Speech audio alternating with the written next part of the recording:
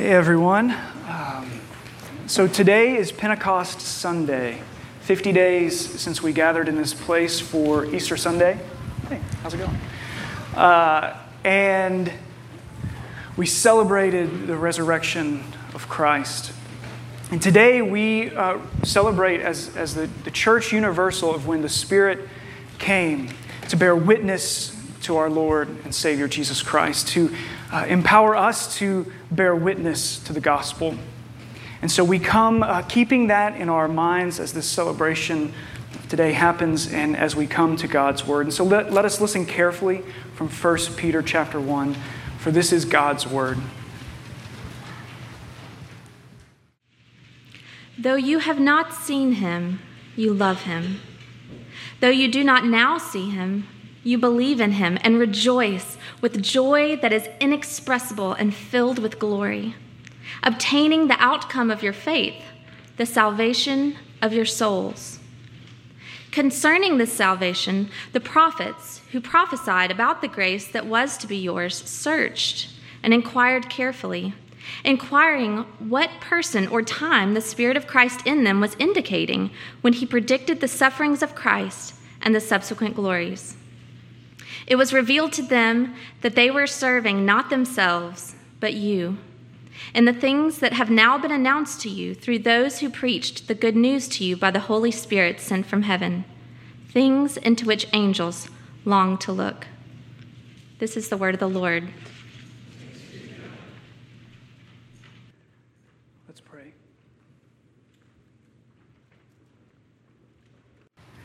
God, we thank you for your word. And we trust you with this time that by your Spirit you will open our hearts and our minds to receive your truth. Lord, whether we know it or not, everyone in this room is desperate for you. Every soul is restless until it rests in you. And so, God, I pray that in this time you would confront us with your truth, that you would comfort us with your truth, and that you would send us out in your truth. Help us to be attentive with our minds and our hearts. Help us to think about hard things. Help us to be honest with ourselves and with you. Transform us, Lord, into the image of our Savior, Jesus Christ. We pray these things in and for his name. Amen. In 1997, Kay Jamison released her autobiography. It was a story of her life.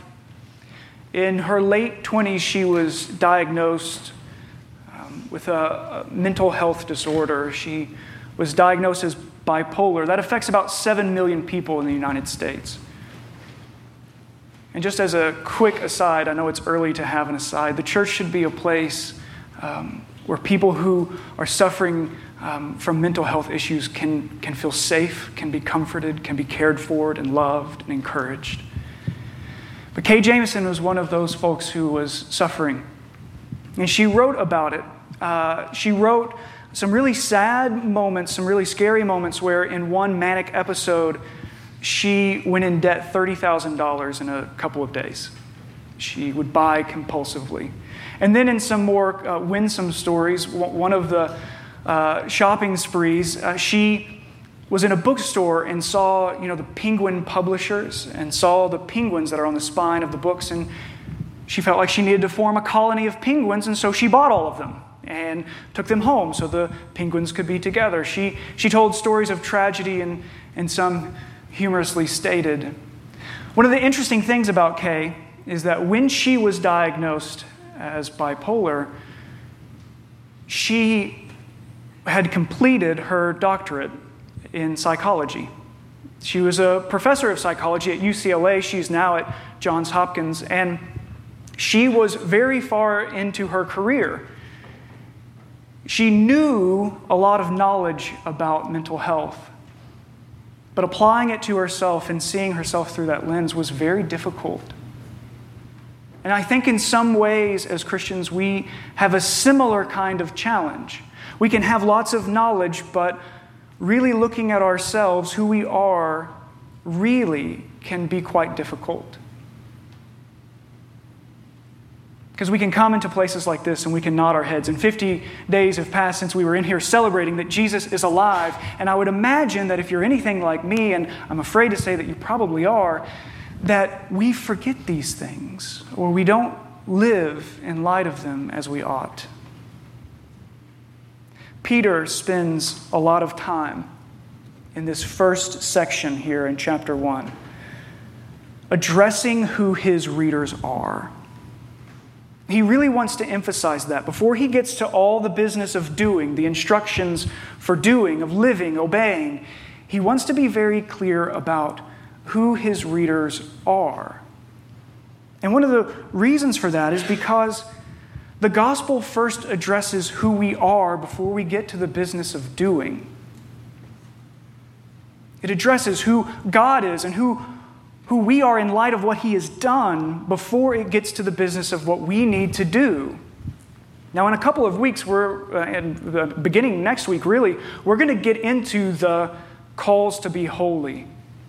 Peter is one of the most explicit authors in the New Testament on that particular issue. That believing in the gospel leads to a living of the gospel. And in a couple of weeks, you're probably going to think like, gosh, is this entire letter just about do this, do this, do this, do this? And so this is a good time for us to pause and look back at what he's been saying, reminding his readers who they are. Peter will get to the issue of doing. But right now, we need to take a hard look at who we are and this good news. You see, contrary to popular belief in our culture of how we assess who we are, the Bible says it's not from what you do. We are not what we do. Now, what we do matters, and it says a whole lot about who we think we are. But fundamentally, what we do is not who we are. We have to get to the business of being before we get to the business of doing. And Peter does that. I mean, so far in these last couple of weeks as we've been studying 1 Peter, we've looked at a number of things that Peter says as to who his audience is. I mean, here in chapter 1, we see he calls the readers the elect, the exiles, those who are born again, those whom God is guarding by power through faith for salvation. And last week we looked at joyful sufferers. He spends a lot of time on identity, knowing clearly who we are. And in verses 8 and 9, Peter describes his audience with these words. Look with me in chapter 1, verses 8 and 9.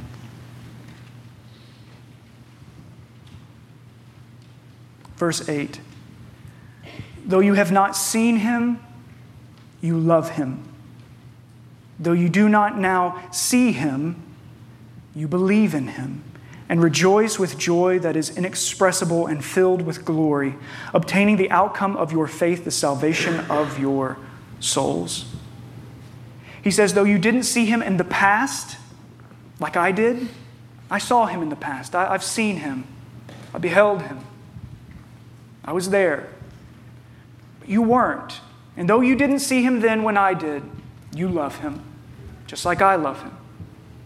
And though you don't see him now, and Peter's saying, I don't see him now either, but we believe in him.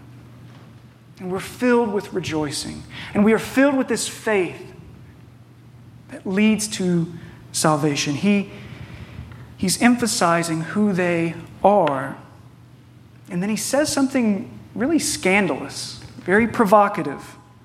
Peter states that their love and their belief in Jesus is a faith that leads to something. There's an outcome from that love and from that belief.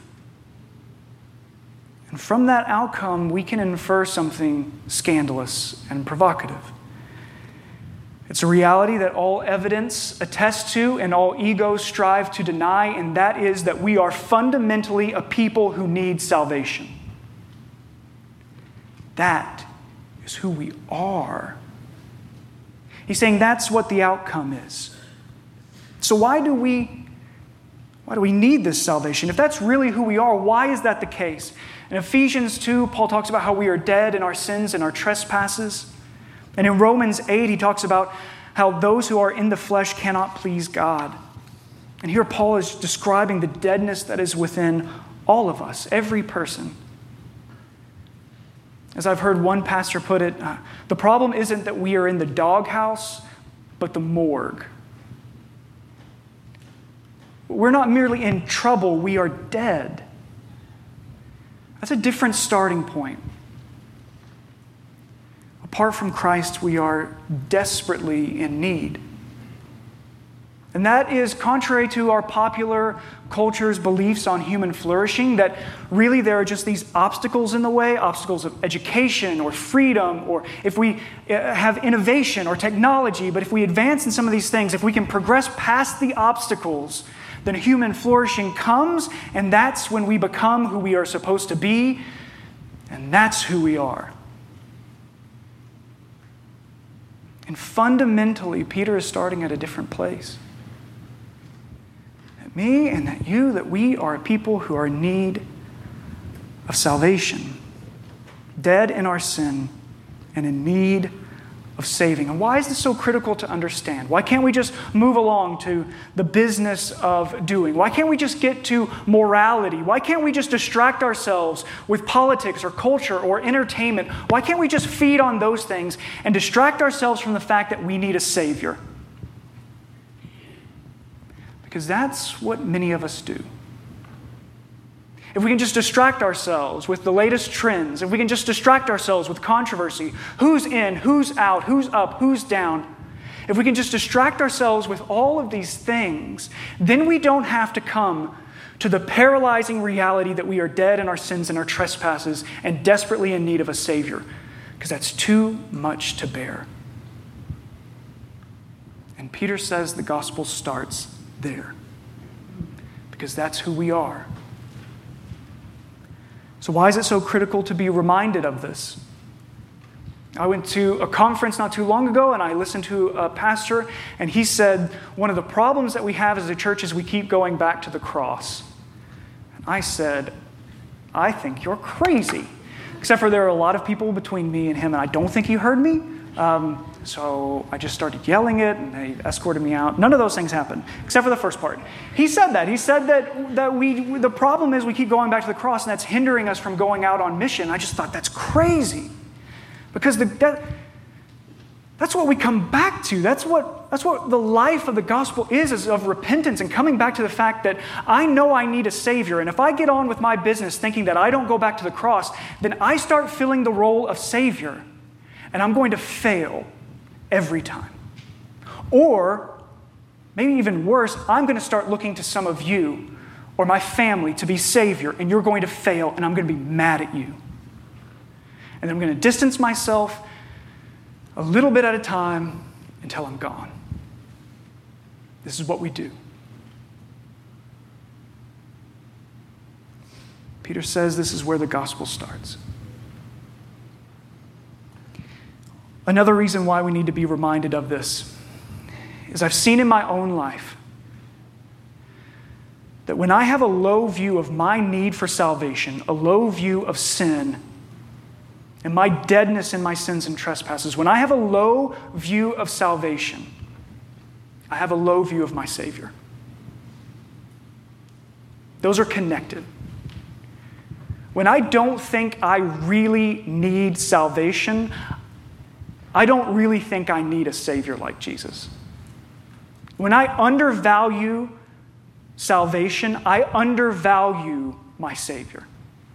Those are tied together. A way of diagnosing that in our own lives and hearts. If you find yourself not wanting to go to the Lord in prayer, callous, don't care. If you find yourself with zero desire to get in His Word, or to worship Him in spirit and truth, or to go out and to tell the gospel to people in your life, I would encourage you to examine, to think about your view of your own sin and need of salvation. I'm not calling you out, I'm calling us out on that, okay? That if you lack those things, if you feel like those things are missing in your heart and in your life, that desire or that passion, I would encourage you to look over there, to look at your need for salvation. That's why this is an important place to begin. And this is where Peter starts. And this starting point also reminds us that Christ is not an additive or a commodity to our lives. You see, if the only reason a person ever needed Jesus was to be happy, if a person is happy without Jesus, then they surely don't need him. And if the only reason a person ever needed Jesus was to be successful, and a person is already successful without Jesus, then they surely don't need him. But if the person realizes that they are dead in their sins and trespasses, in need of new life and salvation, to be born again, and they can't have that apart from Jesus, then they surely and certainly need Jesus. And this is who we are. And this is the outcome of our faith, that love, faith as Peter defined it there, that love and belief in Christ. Not faithfulness, mind you, faith, love and belief in Christ. The outcome of that is the salvation of our souls. And souls right there just means the whole person, your whole being. We need salvation. So what do we do? 1 Peter 10 through 12 walks us through three matters, three truths concerning this salvation. First, salvation was prophesied. Salvation was prophesied. Secondly, that salvation has come. And thirdly, salvation is being announced. First, salvation was prophesied. Two, salvation has come. And three, salvation is being announced. First, salvation was prophesied. Look with me at verse 10. Concerning this salvation, the prophets who prophesied about the grace that was to be yours, your NIV might say, come to you, searched and inquired carefully, inquiring what person or time the Spirit of Christ in them was indicating when he predicted the suffering of Christ and the subsequent glories. So what was prophesied? What was prophesied? What was promised by God through the prophets? We're going to look at three, kind of in quick succession. If you just want to write the citations down as I read them, unless you've still got those Bible drill skills that are up and running, you can make it. Or if you've got a computer Bible, you might be able to keep up. But here, Isaiah chapter 1, verse 18. Isaiah chapter 1, verse 18. Come now, let us reason together, says the Lord. Though your sins are like scarlet, they shall be as white as snow. Though they are red like crimson, they shall become like wool. Jeremiah 24, 6 through 7. God says this, I will set my eyes on them for good, and I will bring them back to this land. I will build them up and not tear them down. I will plant them and not pluck them up. I will give them a heart to know that I am the Lord. And they shall be my people, and I will be their God, for they shall return to me with their whole heart. Zechariah chapter 10, verses 6 through 9. I will strengthen the house of Judah. I will save the house of Joseph. I will bring them back because I have compassion on them. And they shall be as though I had not rejected them. For I am the Lord their God, and I will answer them. Then Ephraim shall become like a mighty warrior, and their hearts shall be glad as with wine. Their children shall see it and be glad. Their hearts shall rejoice in the Lord. I will whistle for them and gather them in, for I have redeemed them, and they shall be as many as they were before. Though I scattered them among the nations, yet in far countries shall they remember me, and with their children they shall live and return. These are the promises that were made through the prophets. So how was it prophesied? How were these things promised? It was the prophets who prophesied, but specifically it was the Spirit of Christ in them. This is one of the more explicit places in the Scriptures that talks about how the Spirit is responsible, the Spirit of Christ taking credit for the words of the prophets. A beautiful passage here that declares the role of the Spirit in the promises of the prophets. And the verse describes how the Spirit led them to write in such a way that they inquired and examined those writings, written with their own hands, to understand what God was saying. Do you see that? They wrote with their own hands, and then they read it and they examined it and they said, what is God saying? They carefully inquired.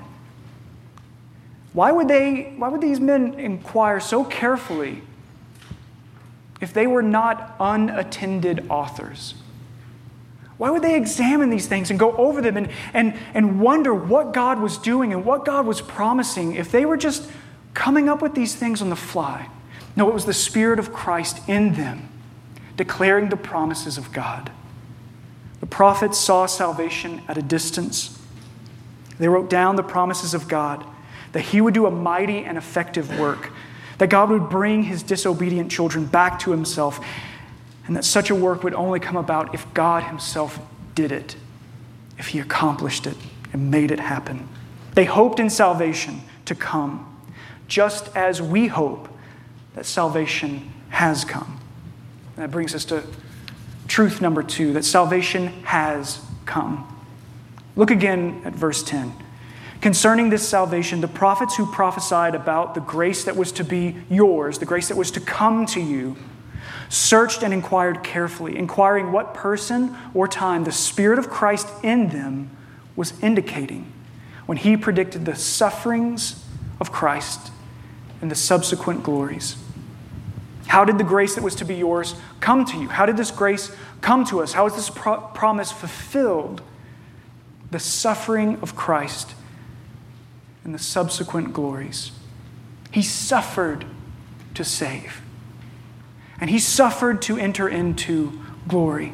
The resurrected Jesus on the road to Emmaus in Luke 24 says these words to the men He was traveling with. O foolish ones and slow of heart, to believe all that the prophets have spoken. Was it not necessary that the Christ should suffer these things and enter into glory? And beginning with Moses and all of the prophets, He interpreted them in all the Scriptures, the things concerning Himself. These promises that the prophets prophesied because of the work of the Spirit of Christ in them concerning salvation, it has come. And the way that it came to us is through the suffering, through the subsequent glory of Christ.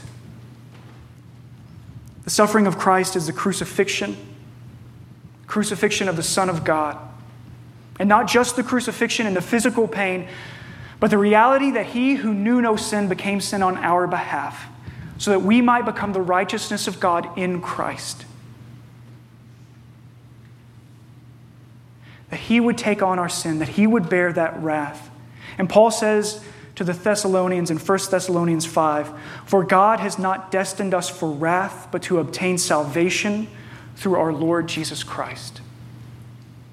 That is the promise. To the elect exiles, those who are receiving this letter back in the first century and here today, the elect exiles, this is the promise that we have. The subsequent glory is the resurrection of Jesus from the dead and His ascension to the right hand of God. Peter spoke of the suffering and the glory on Pentecost in his sermon on Pentecost, recorded in Acts 2. He talked about how Jesus had to suffer and God would raise Him up so that this salvation would come to us. This is how the grace of God has come. No other way. This is the only way that it could come to us. This is the only way that we can receive this. So if we come to the realization that we are not merely in the doghouse but in the morgue, that we are not merely wounded or sick but dead in our sins and trespasses, and we know that there must be a way of salvation, this is the only way it comes to us. This is our only hope. It was necessary for Him to suffer, for Him to die. It was necessary for Him to be raised It was necessary for him to ascend, which is why Peter says to his readers that they can't see him now.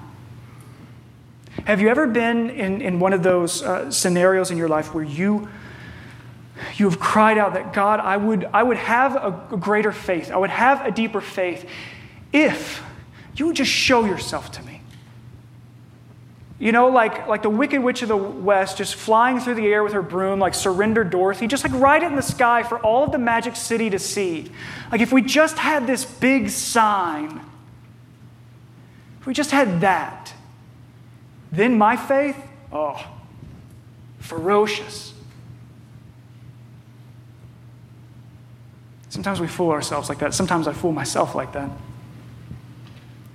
But Jesus ascended for glory, that he might come again in glory, and that we might not see him but love him, not see him but believe in him, and longingly await him. And that's what these readers of Peter's letter, he says, you haven't seen him, but you love him and you believe. Why? Why did they love and believe? Because they heard. They heard because salvation is being announced. The third thing, look with me in verse 12.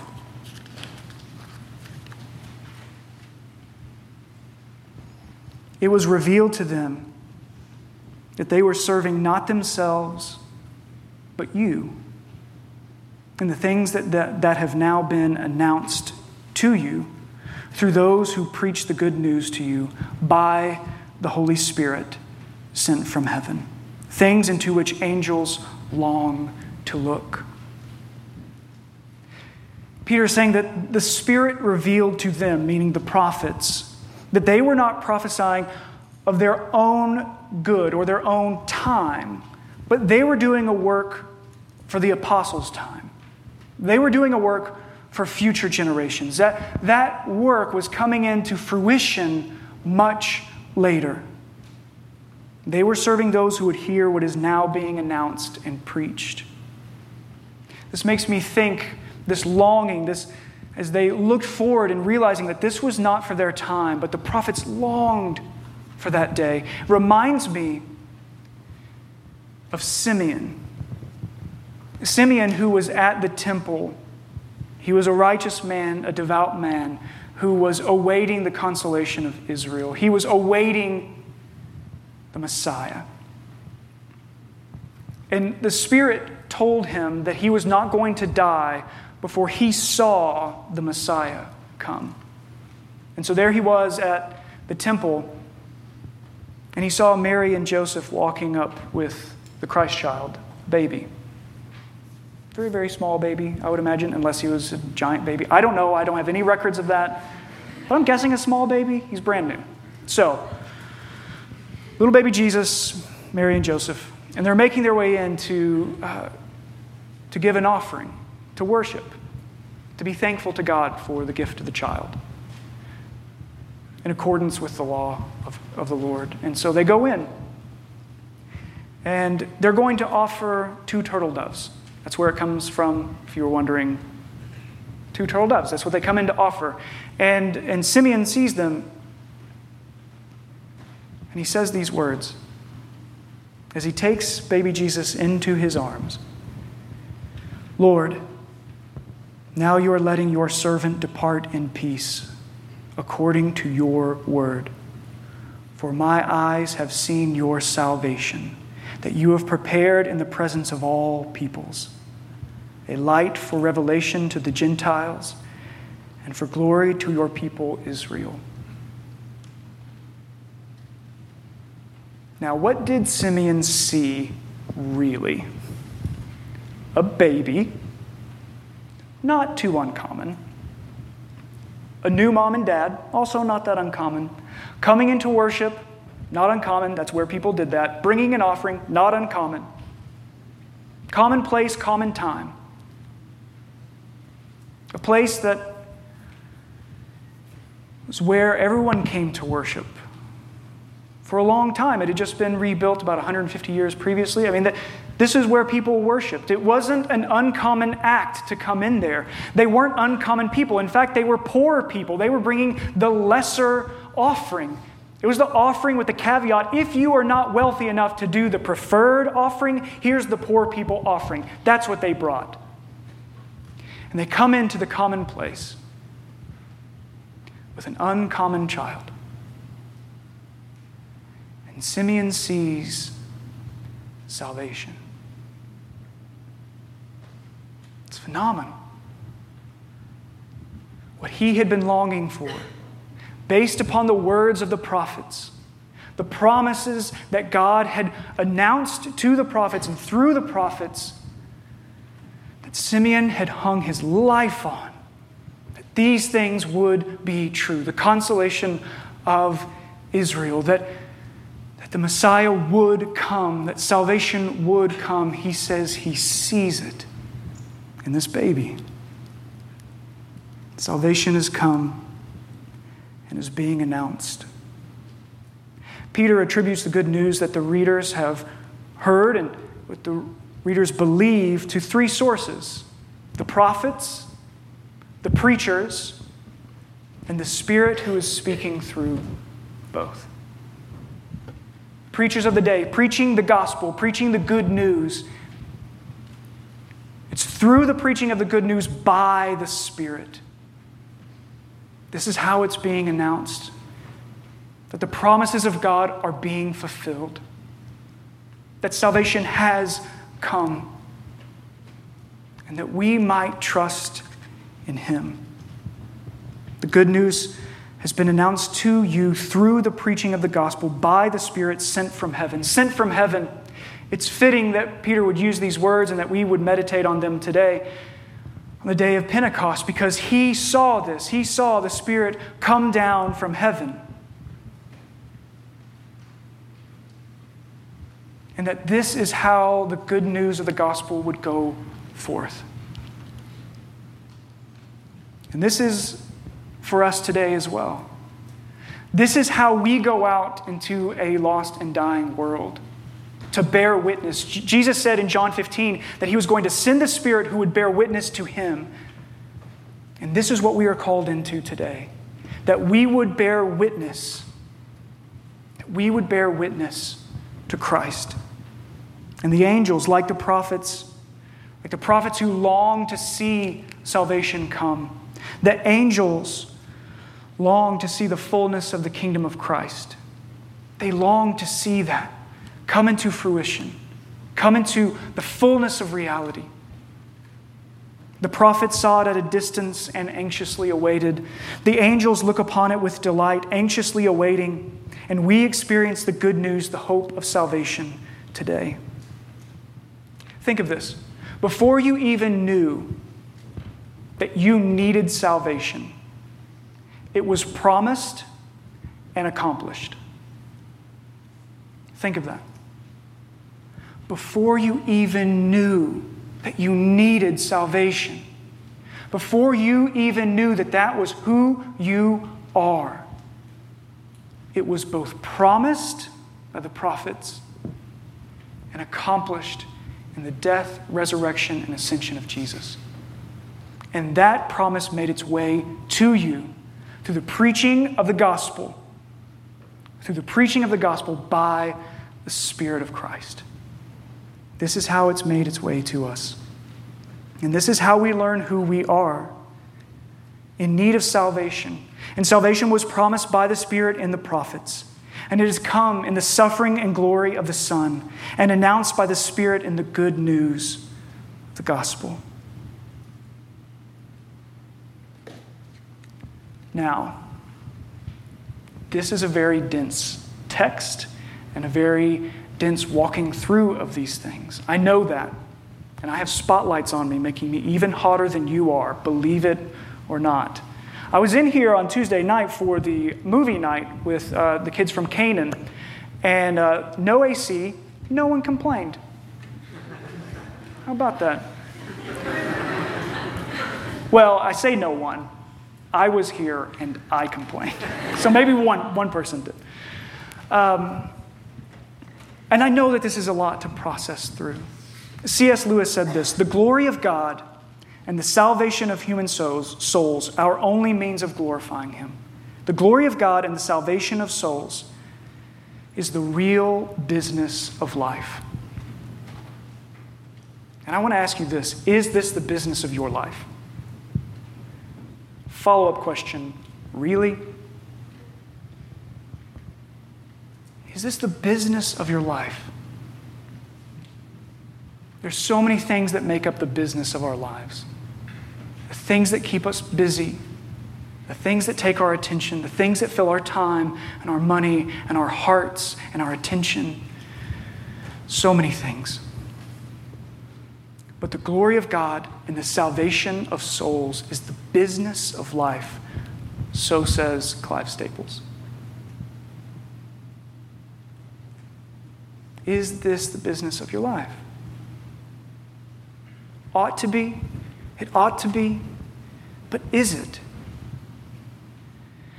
And I would want to trace back to Dr. Jameson. She had all of that knowledge, all of that learning, skill, great skill. I mean, she's gone on to accomplish so much in her career. And it took a long time for her to see herself rightly. And I think that there are some parallels where we can come in and nod our heads on Easter Sunday, and the 50 days go by since then. And we come here on Pentecost Sunday. Think back to the joy and anticipation you felt coming into this place if you were here 50 days ago to celebrate our risen Lord. Still Resurrection Sunday today. Still ascended Jesus at the right hand of God the Father, seated, not like the priests who are up making sacrifices, but seated. Our King on His throne. Is this the business of your life? And I don't care how many programs you might attend at a church, or how many books you might tick off the theological reading, or how many small groups you are in, or any of those things, any Christian activity you might do. We can't make this the business of your life. The church can't do that. But what we do is we come together week in and week out and proclaim the gospel. We announce it. We announce it one to another. We say it back and forth.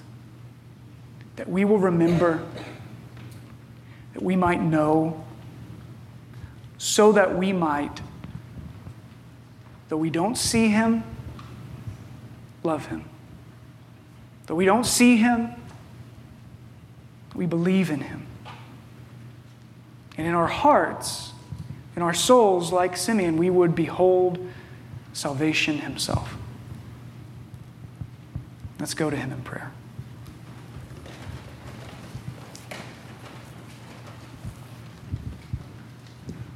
God, You are good.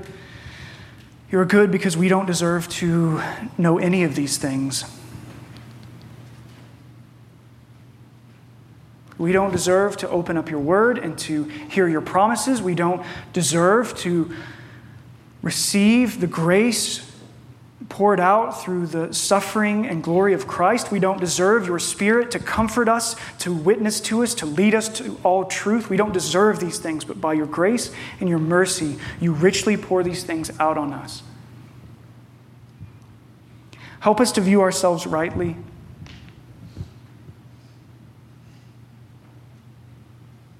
Help us to know.